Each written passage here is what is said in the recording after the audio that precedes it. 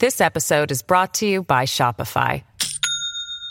Do you have a point of sale system you can trust, or is it a real POS?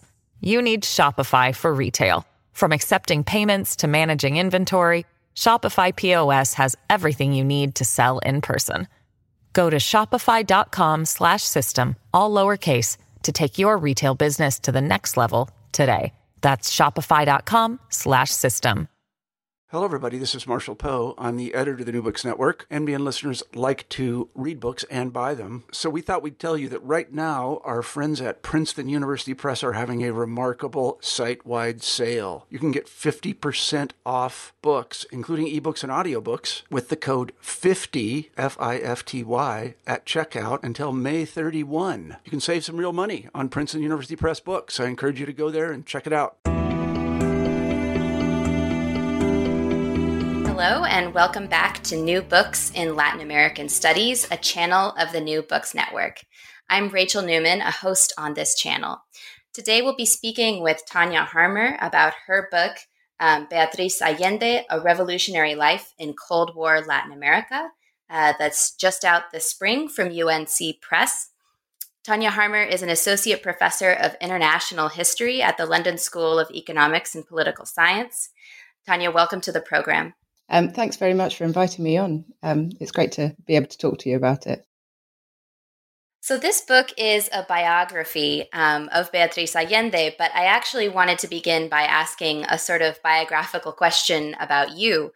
How exactly did your academic trajectory lead you to this project? Yeah, no, thanks for the question. There were a few things that led me to be interested in Beatriz. I have to say that this book very much follows on from my first book, which was an international history of Allende's Chile. So the 3 years of the Unidad Popular government in Chile from 1970 to 73. And it was over the course of writing that book and doing the interviews for that book, primarily with former Cuban intelligence officials, that I first became aware of Beatriz and aware of how she was very significant in the relationships between Chile and Cuba in the 60s and 70s. So I started having questions about her during that first book. She appears in the first book here and there. But so she was mentioned in interviews that I did. Her name kept popping up. And I started to get curious, really. I started to think, who was she? How was she able to reach important positions so young? And just by way of kind of introduction for those who haven't read the book, she becomes a very key advisor, confidant to her father during her father's presidency in the early 70s. She was involved in guerrilla insurgencies in the late 60s. She was a key figure of global solidarity networks in the 1970s. And so I started thinking, who was she and how did she get to this position? What were her influences? What was she able to influence?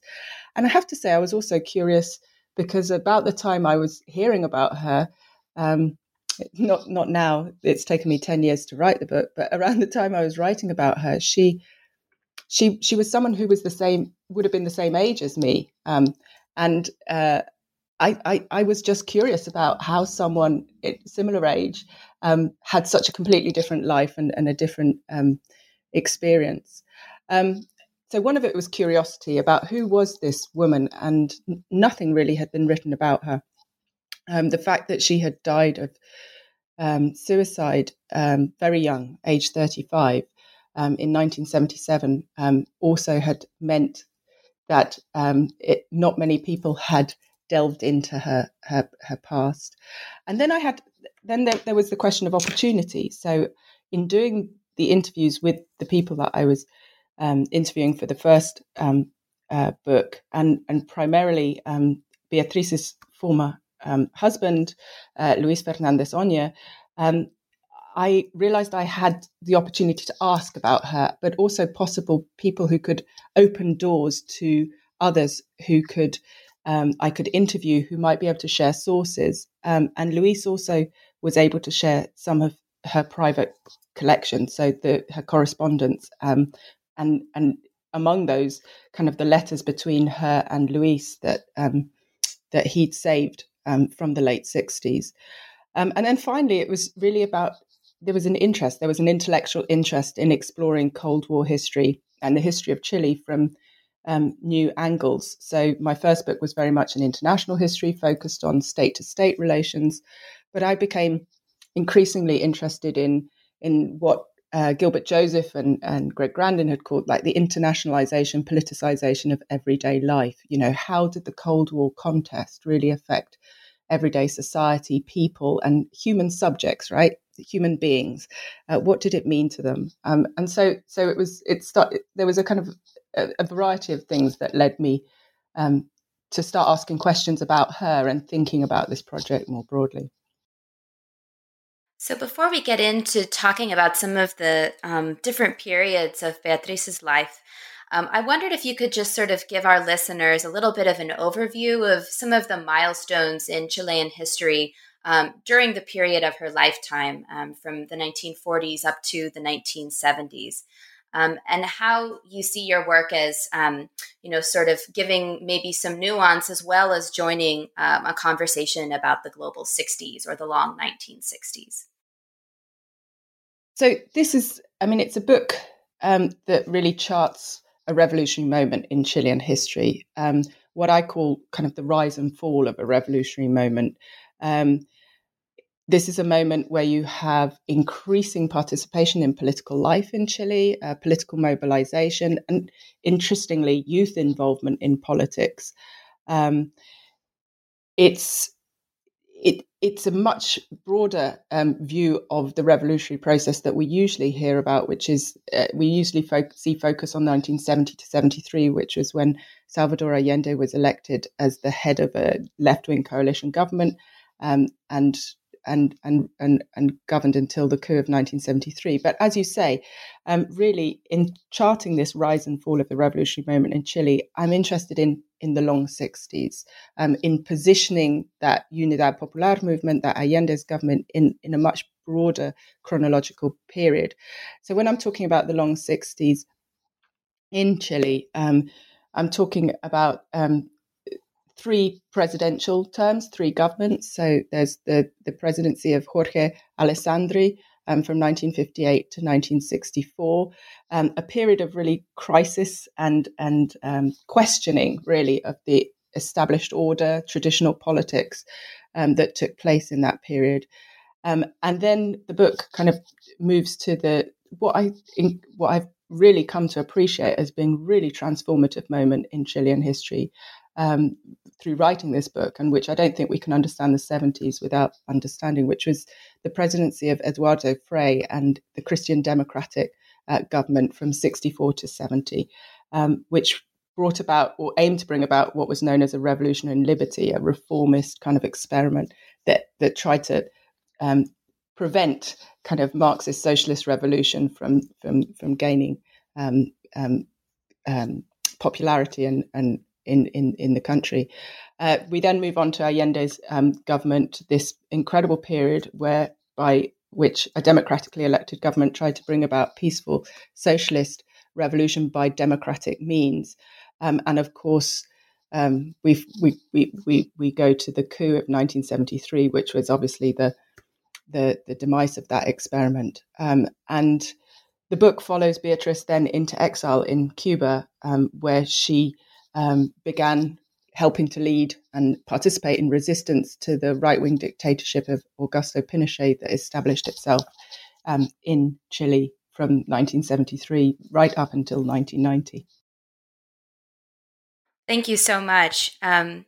So now let's kind of zoom in a little bit on the life of Beatriz Allende, who I'm not sure we've said is the daughter of Salvador Allende, who was, an important political figure through the time period you're writing about. So the first question I had for you was about kind of her early life and to what extent her experience and her family situation, was it usual or unusual for a young woman from the Chilean upper middle class? Yeah, and thanks for that's probably where we should have started, really. Who is Beatriz, and what does she represent? What did she do in her life? Well, she's the second daughter of Salvador Allende and Hortensia Bussi, his wife. She grows up in a very middle class world, as you mentioned. She's incredibly influenced by her father, very close to her father, who has been running for Congress and also president in her early life. So politics is very much part of her daily life, is part of her family life. She says, and I was able to draw on a number of interviews that she gave later on in her life. She herself reflected that she didn't really become politically aware or conscious of politics until she was about 14 or 15. So while she went on election tours or campaign tours with her father, and although politics was present in her home life and her household, she led quite a sheltered life in terms of questioning what her father was campaigning for, or what politics, what was happening in the country. Now, obviously, I would love to have had many more sources to really delve into what happened when she was 14 or 15, when she says her father really explained what was happening to the country. But I had to go and look at the context. I had to think, okay, what is happening at this moment in Chile when she's 14 or 15? And there's a lot that is happening. I mean, for one, Chile has these incredible riots that break out in March, April 1957, and similar in a way to the October 2019 protests in Chile at the moment. They were sparked by rising transport costs, but also kind of anger at the rising cost of living and the way in which the government's efforts to deal with economic and difficulties in the country had been channeled through austerity packages, through cutting back on public spending. So you've got this growing mobilization and students and young people really taking to the streets in 1957. Now, this also dovetails at a moment in which the left is reorganizing after a period of really kind of fragmentation. The Communist Party has been banned for 10 years. Between 1948 and 1958 was banned in Chile as a result of local and international Cold War pressures, anti-communist kind of pressures. And so, but in 1957, you've got the reconfiguration of the left, the formation of the FRAP, which comes together and nominates Salvador Allende, Beatrice's father, to stand as a election candidate, as a presidential candidate in the 1958 elections that are on the horizon. And so this first chapter then it shows Beatriz becoming more politically aware and engaging in politics at this very crucial, pivotal kind of election that took place in 1958. Now, what the 58 election does, I mean, it raises expectations. You've got huge mobilization for the FRAP, and Allende comes very close to winning. The disappointment then that accompanies the mobilization after he loses is something that I think is very important to understand if we then want to understand the radicalization of younger Chileans in future years, in the kind of 1960s generation. And that chapter ends with what happens 4 months after Allende loses the elections, which is, of course, the Cuban Revolution and the triumph of Fidel Castro, which I argue throughout the book, what I'm trying to do is trying to understand how the Cuban Revolution, which was such a crucial and influence on Beatrice's life, how the Cuban Revolution, why it had the resonance it did among kind of this revolutionary 1960s generation. And I think unless you understand the tensions already existing in Chile, and also that disappointment and frustration with the loss of the election in 1958, we don't really understand why Cuba suddenly becomes a beacon of hope, as one Chilean described it, a beacon of hope and an alternative that seems to suggest a different path to the one that the Chilean traditional parties, left-wing parties, had been following up to that point. So this is a, you know, it's not that she was born a revolutionary or born thinking in terms of left-wing politics, despite, you know, even though her father was who he was. But it's, what I argue is that actually this political awareness and consciousness comes relatively late, you know, in her adolescence, and it's a process of discovery that she has to go and really discover for herself, rather than just absorbing through hereditary kind of osmosis by listening to kind of conversations around her in the family home. I think another piece of evidence for that argument that you show is that, in fact, it's when she leaves the family home to go to university in a different part of Chile that, you know, some of her kind of more radical political ideas start to coalesce. So could you talk about how she ends up in Concepcion, and what's her life as a medical student there like, and how are politics part of that university experience for her? Yeah, so as well as being influenced by her father and his politics, and that being a way into kind of left-wing revolutionary politics for her, she's also very much inspired by her father's medical training and his experience of having been a medical student.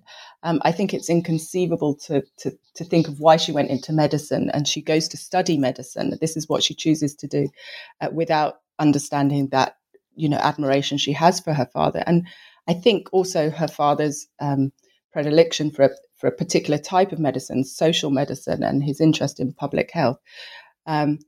So she wants to study medicine, but interestingly, and this is something that I wasn't aware of when I began interviews and started delving into this story, in Chile in 1960, which is when she's applying to university, only 15% of students admitted to medical programs were women.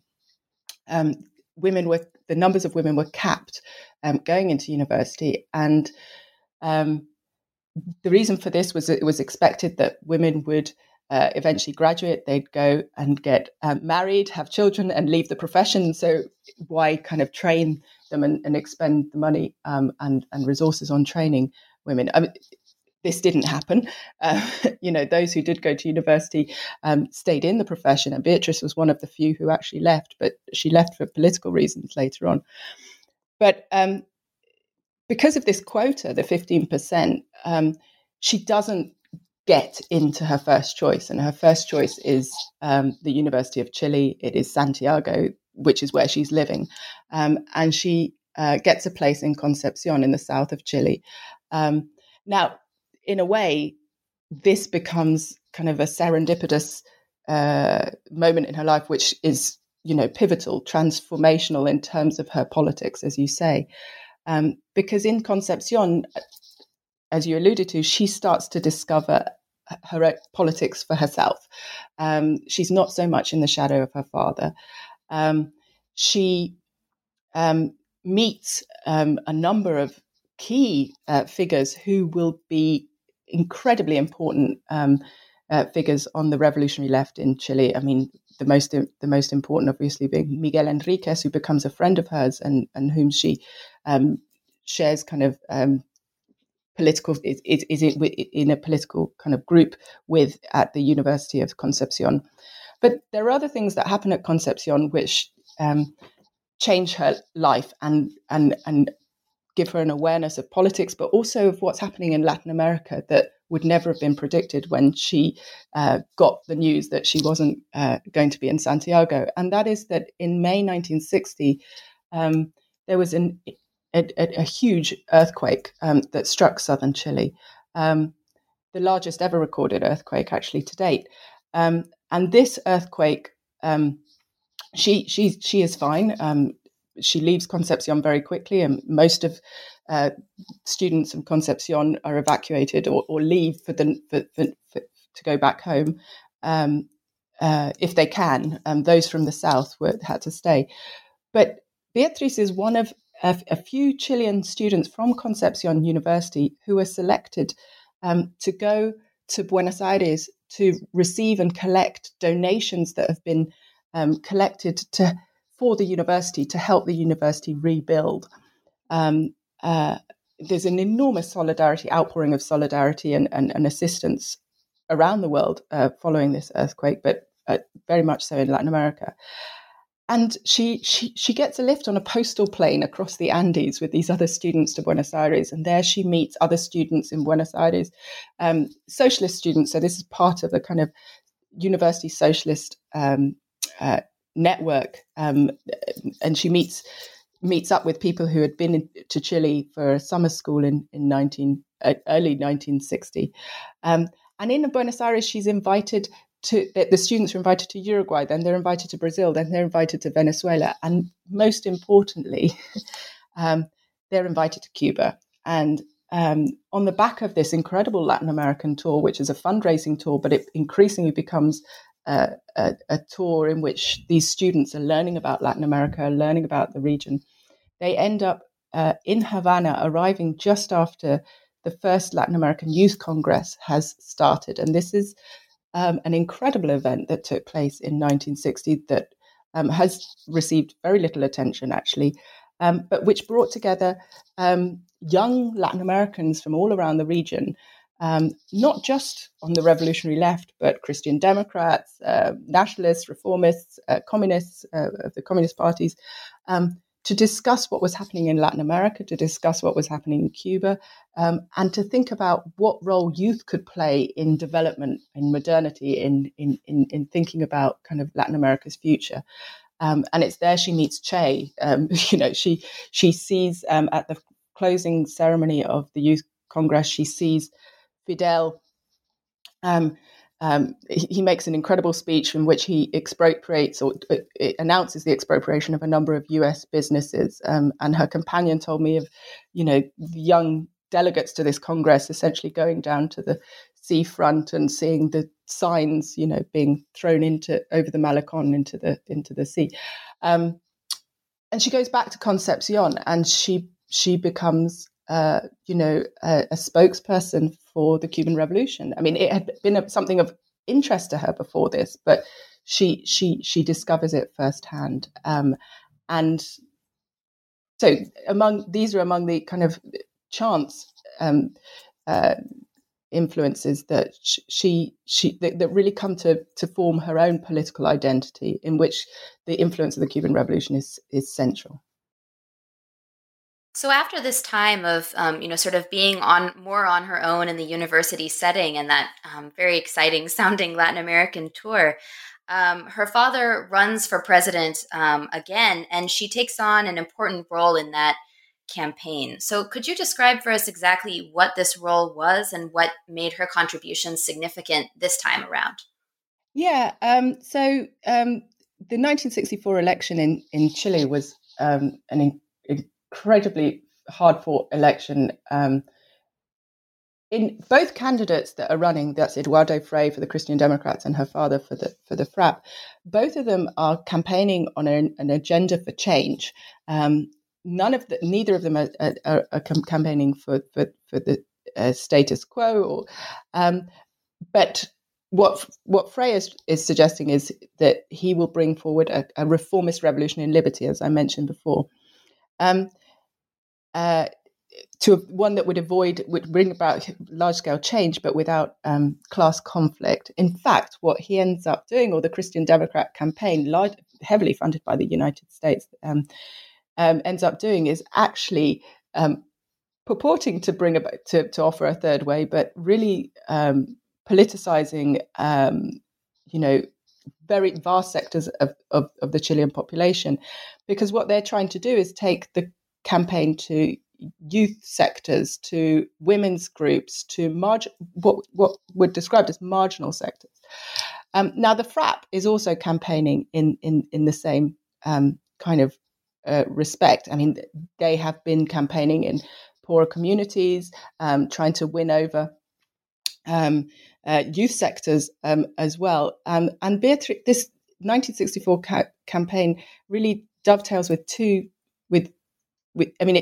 it dovetails with where Beatrice is at that moment. I mean, she's just turned 21.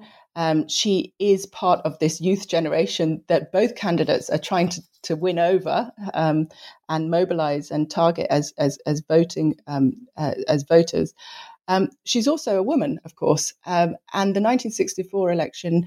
The view was that women had helped bring Alessandri to power, and that women's votes would be the key deciding vote between Allende and Frei in a narrow election. So Beatrice is obviously, well, she's a woman, but she also starts to be able to. She's interviewed and she starts to speak for her father in terms of his position within the family, his approach to religion, because the left is trying to win over female voters. She appears in a number of. She's interviewed as on questions of Allende in the home, which was thought to appeal to kind of women voters to find out more about his intimate life, his personal life. What she's asked about is quite revealing. She's asked more about her hairstyles and how Allende likes women to do their hair than about her politics. But because she's a medical student, and crucially, unlike her sisters, she's a member of the Socialist Party or the Young Socialists. She also becomes seen very much as kind of the person who's closest to her father politically, a kind of an heir to him, or his kind of. Actually, I mean, what was described very often to me in interviews as the son he never had, which we can come on to discuss maybe a bit later. But so she becomes, the family becomes much more prominent, and a spotlight is shone over them in a way that had never really happened in elections prior to this, and that's because of the gendered aspect of this, the election, and the belief that women voters needed to be won over more. This episode is brought to you by Shopify. Do you have a point of sale system you can trust, or is it a real POS? You need Shopify for retail. From accepting payments to managing inventory, Shopify POS has everything you need to sell in person. Go to shopify.com/system, all lowercase, to take your retail business to the next level today. That's shopify.com/system. So following this election and following this chapter in the book, you talk about sort of, on the one hand, the sort of everyday rhythms and habits of her medical studies, which are very intense, a sort of growing political involvement on her part, and also her first important romantic relationship. So I wondered if you could tell us how those three pieces are interconnected or not. And are we seeing that politicization of everyday life in the Cold War happening here? Yeah. I mean, one of the most fascinating aspects to me of writing a biography is that, I mean, and really, it's kind of less of a kind of classic biography in that cradle to grave, but more of a kind of microhistory approach to biography, in that I'm interested in her as a means to understanding the times and the world that she lived in. But what is interesting is that you have to go where your subject goes, and your subject goes in ways that you wouldn't think about. When we devise our kind of projects, we tend to think in terms of neat historical categories. We're history of medicine, or history of politics, or history of the environment. The thing about Beatrice is, as a medical student, she forced me to go and understand, that relationship between health and politics, and for her. It's so very obvious that the two were very intricately connected for her father as well. But what we see is, as a medical student, and particularly in her internship years, where the students were working in kind of big public hospitals, that these students become directly witness to some of the key kind of strains and pressures facing Chile, and particularly the results of kind of socioeconomic and society inequalities and problems that she really sees through the perspective of health, which has been something I've been thinking about a lot recently in the current situation.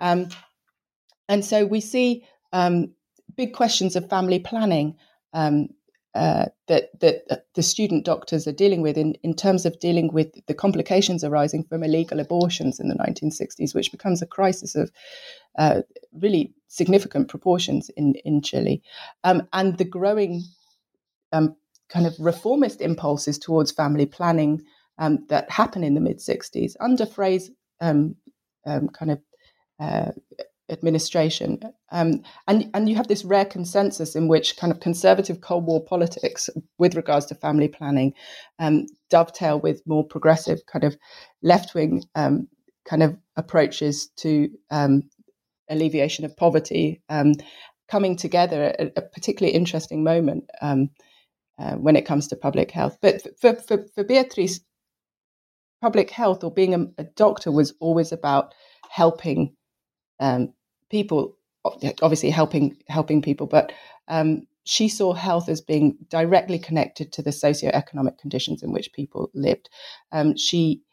They were being trained in the 1960s to think very much in terms of health, not in terms of just disease and illness, but in terms of the broader sociological and economic conditions that people were living in as well. So as a medic, she also goes out to work in an internship in another province. They go out to work. She goes to Melipilla, a municipality further away from Santiago, where she comes into contact with different types of medicine and different kinds of rural kind of population as well. So, yeah, there are a number of connections between what her politics and how they're evolving and her medical training as well. In terms of her relationships, her friendship groups, I mean, her first real proper relationship and her first husband is a leader of the socialist youth, or someone very involved in socialist youth politics, and very much in terms of who she's socializing and how they're socializing, which is very much centered around politics. It's centered around political activism, mobilization of the mid-1960s. And it makes a lot of sense that this is where she finds kind of love, her first significant relationship. It's also politics which starts to pull them apart, actually, and starts to create tensions in the relationship further along. So I'd like to talk about the years 1967, 68, 69, maybe all together. Yeah, of course. She takes another life-changing trip to Cuba, gets into a new relationship there. But the question I'd really like to ask you is, how revolutionary did Beatriz want to be? Sort of what kind of political actor was she aiming to be? And was she able to sort of practice her politics in the way that she aspired to during that era? Yeah, I mean, one of the most decisive things that happens is Che Guevara's death in 1967 and his involvement in Bolivia from 66 to 67. This is an incredibly important influence and moment for Beatriz and for the revolutionary left as well. There's a radicalization of politics in Chile, which I won't go into at the moment. But Che Guevara's death is, and this comes on the back of his incredible message to the Tricontinental to create 2-3 many Vietnams, this call to arms for revolutionary in the region. Che Guevara's death is a very, very moving, mobilizing moment for many young Latin Americans. And she goes to Cuba in the immediate aftermath of his death. And one of the things she's asking is, how can I follow in his footsteps? How can I be like Che? Because this is what Fidel says, after his death. He says, we as revolutionaries, we must aspire to be like him. Seremos como el Che, we will be like Che. And this is a moment where she asks, okay, I'm ready. Will you train me? I want to train as a guerrilla insurgent, and I want to follow him. Now, she does link up with a new guerrilla insurgency in Bolivia, led by Inti Peredo, but she's told that she will not be trained as a guerrilla insurgent, that she will work in the urban underground in communications and logistics. And there are two reasons for this. One is that she's her father's daughter, and he is a prominent political figure in Chile, and they worry about the complications. The Cubans worry about the complications that her involvement might cause for her father. But the other reason is because she's a woman, and women were not being trained to go and fight in insurgencies on the whole. They were predominantly considered more appropriate to work in communications and intelligence. And this really is not what she wants to be like Che. So I talk about, this is a book that tells you what it's like to be a female revolutionary in the age of Che Guevara. Well, it's the same as it is for male revolutionaries in terms of the inspirations and the motives that are leading her to want to join these guerrilla insurgencies. But it's different in that she is told no. She is told that women are not suitable for these kind of for the kind of physical, kind of heroic guerrilla actions, and so she's she's told to go back to Santiago, where she forms a very important part of the rear guard, helping to support those who go to Bolivia in this second insurgency. It's a disaster, this second insurgency, but she's there kind of providing radio signaling, transporting arms back and forth to the Bolivian border, organizing safe houses, using Radio Havana to decode messages for those in Santiago.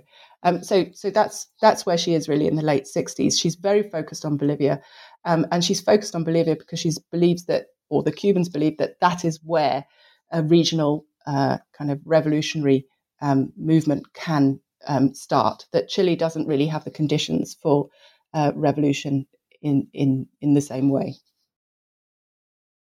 So how then does she transition into taking an important role in supporting and maybe even advising her father when Allende does eventually win the presidency? Well, I mean, she's very reluctant, really, to become very involved in his 1970 campaign. She's very skeptical that he's going to win, or that he's going to be able to assume the presidency if he does. I think to understand the reasons why she really becomes an active and very central figure in his campaign team, and then goes to La Moneda and works for him as his private secretary, but as you say, a role that was kind of also advisory in some ways, or at least very important in terms of supporting his presidency. The reasons are, one is that the insurgency of Bolivia by 1970 has run into just really catastrophic kind of roadblocks. Inti Peredo is killed. The urban networks are discovered. This insurgency, the members of the insurgency are on the run, or they defect. And even the Cubans have kind of turned their back, and they're advising, as well as those within Chile are turning back to Chile and thinking, okay, maybe we can have more of an influence here. The other thing that is very important is her father has a heart attack on the campaign trail in early 1970. And it is a personal love and concern for her father and his campaign team, and the fear that he needs to be protected and supported, that really leads her back into supporting him or leads her to stand by him in the way she does. She organizes. One of the things she does is she's very worried about his security. She helps organize a personal bodyguard for him, and in this she brings in many of her friends who had been involved in the Bolivian revolutionary insurgency, and so they start to coalesce around her father and create kind of a security force for him. From within La Moneda, when she's a private secretary, she works with a team of other women in the private secretariat, very gendered kind of office that was there. But she becomes an unofficial or what was described to me as a parallel foreign minister. So obviously she doesn't deal with state-to-state relations, but she becomes a bridge for her father, or a kind of the link for her father with the Cuban regime, but also with other revolutionary groups within Latin America.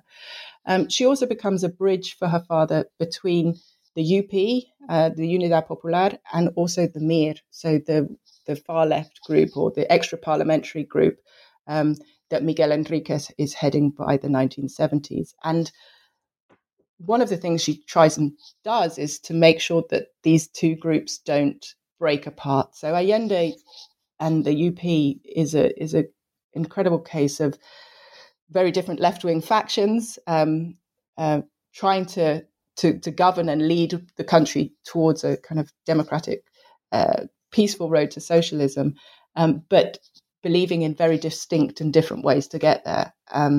And Allende has to tread a very fine line to keep these different factions together. And Beatriz becomes a very important asset to him in being able to keep the revolutionary left on board, or to at least convene meetings and to convene ways in which these groups can talk to each other.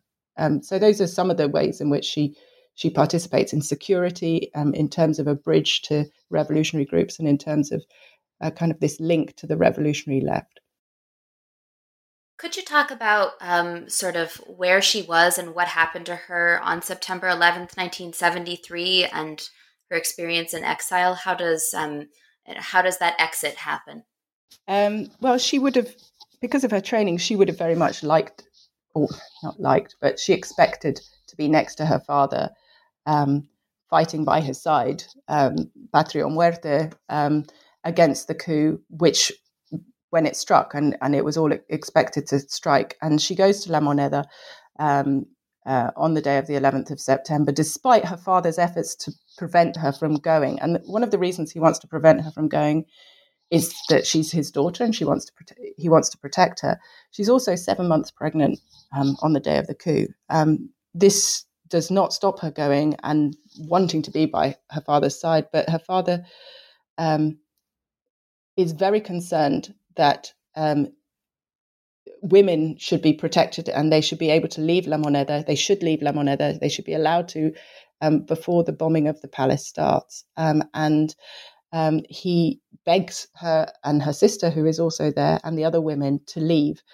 She desperately tries to stay, but in the end leaves. And many have suggested, and I think this is true, that she never forgives herself for not having been able to stay with her father until the end, until, La Moneda is bombed and her father most probably commits suicide as troops storm the building and take it over.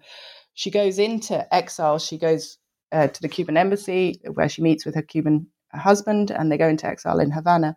And she becomes she becomes a key figure in organizing a unified left resistance, or a coordinated left-wing resistance to the dictatorship. Now, I say coordinated or united. I mean, there's a united left label put on this, but one of the things that she finds increasingly hard is dealing with the left-wing splits and the factional fighting that goes on with the left after the coup, largely to do with kind of arguments over what went wrong and who had been wrong, who had been right in the period leading up to the coup, and how they should then really effectively confront the dictatorship. So I'd like to ask now, knowing that this story ends in a sort of, well, an incredibly painful and tragic way with Beatriz taking her own life. Can you tell us a little bit about the process of doing research to be able to contextualize or shed some light on that personal decision she made? Yeah.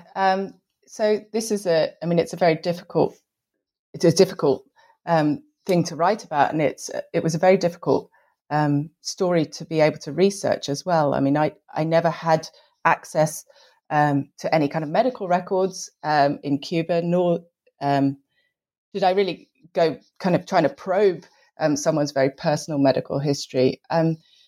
The sources I was able to draw on to understand or to tell that part of her story that talk about her death were mainly to do with, on the one hand, her private correspondence or the correspondence that remained in the collection, the private collection that I was able to access. And in those letters, she does talk about her physical and mental state. And you can see by 1977, her concerns, the way in which she's writing about how she feels in Cuba are changing. And particularly how she's feeling about what's happening in Chile, what's happening to the left, and really her huge disillusionment about the possibilities for overcoming and overthrowing the dictatorship. So that was, on the one hand, I had those sources. On the other hand, I had the interviews that I did. And one of the main sources for the book were extensive oral histories with many of her friends, family. And although they couldn't tell me what was inside Beatrice's mind when she made this decision, they together do help to piece together the circumstances, the context in which she made this choice. Now, she did write a letter, a suicide note, which she addressed to Fidel, and I wasn't able to read that. But I did speak to people who had read it, and they were able to shed some light on what it said. So, I mean, in terms of the process by which I was able to write about this, I had to address it. It was something that obviously came up, and in all of the interviews, and when you're writing a biography, it had to be addressed. But a lot of it has to come down to conjecture, really, at the end, about how her friends, how her family interpreted that decision, and through her correspondence, piecing together really what it was that led her to that, to take her own life. Thank you for speaking about that. You've mentioned, the interviews that you've done as being one of the important sources. Were there any others that you sort of felt like were absolutely critical to making this biography possible? Yeah, I mean, her letters, the access I had to her private correspondence was key. And I said that there are different types of letters here. I mean, one of them were the private love letters that she wrote to Luis in the late 60s and 70s, in which there's a coded references to the insurgency she's involved in. And also she talks about this political situation in Chile, as well as her longing for Cuba, the way in which she's thinking about Cuba and the revolution there. The other correspondence is the solidarity correspondence. I mean, the thing about writing about solidarity and about the process she was involved in is that solidarity moved forward through written words. This is how people communicated with each other across continents, across oceans. So the paper trail there is extensive in helping to piece together her role within this solidarity movement and on the left. It's far harder to find sources about covert revolutionary insurgencies. Covert revolutionaries don't tend to write down what they're doing and why. And so in those respects, interviews were important. The other source that I found really much more useful than perhaps I had envisaged when I went into this project were newspapers. I'd used a lot of media sources, a lot of newspapers to give me access to context, interviews, that were conducted by the media at the time. But I mean, the book draws on. To do a kind of history like this, it draws on what I could find from everything from CIA intelligence files to British foreign diplomatic kind of observations of what was happening in Chile, to people's memoirs, to interviews, to these love letters, the most intimate kind of private love letters as well. It sounds like a challenging and quite monumental endeavor, but the results I really enjoyed reading, and it's been great speaking with you about them. I did have, I guess, a sort of more abstract question. I wanted to know what have been sort of some of the particular satisfactions that you've had from writing a biography, which is a different genre, than the monograph or some of the other genres that we tend to write in as historians. For me, history is first and foremost, has always been about writing about people, about humans, about the way in which they interact with the societies and the context around them. And this really allowed me to do that. But the other satisfaction I had was really in really being able to delve in and probe the role that women played in the revolutionary left and in the Cold War. Women have been kind of silent in many kind of histories of revolution and political change. This is changing. There's some incredible scholarship of women and gender and the Cold War and revolution and recent Latin American history. But for me, choosing this incredible woman, and she's complex and contested and flawed as well, but choosing this woman and following her journey really allowed me to kind of explore new avenues that I had not really thought about. And as I said, I really do think of this as a kind of microhistory, as a life and times in which the times really in which she lived came into view more and more as the project continued. Thank you so much. Would you share with us what your next project is, what you're working on right now? Well, having just finished, I can't say that I've got a definitive project in mind. This summer, before COVID-19 broke out, was going to be a moment of reading, reflection, and really planning for the next project. I've got two ideas.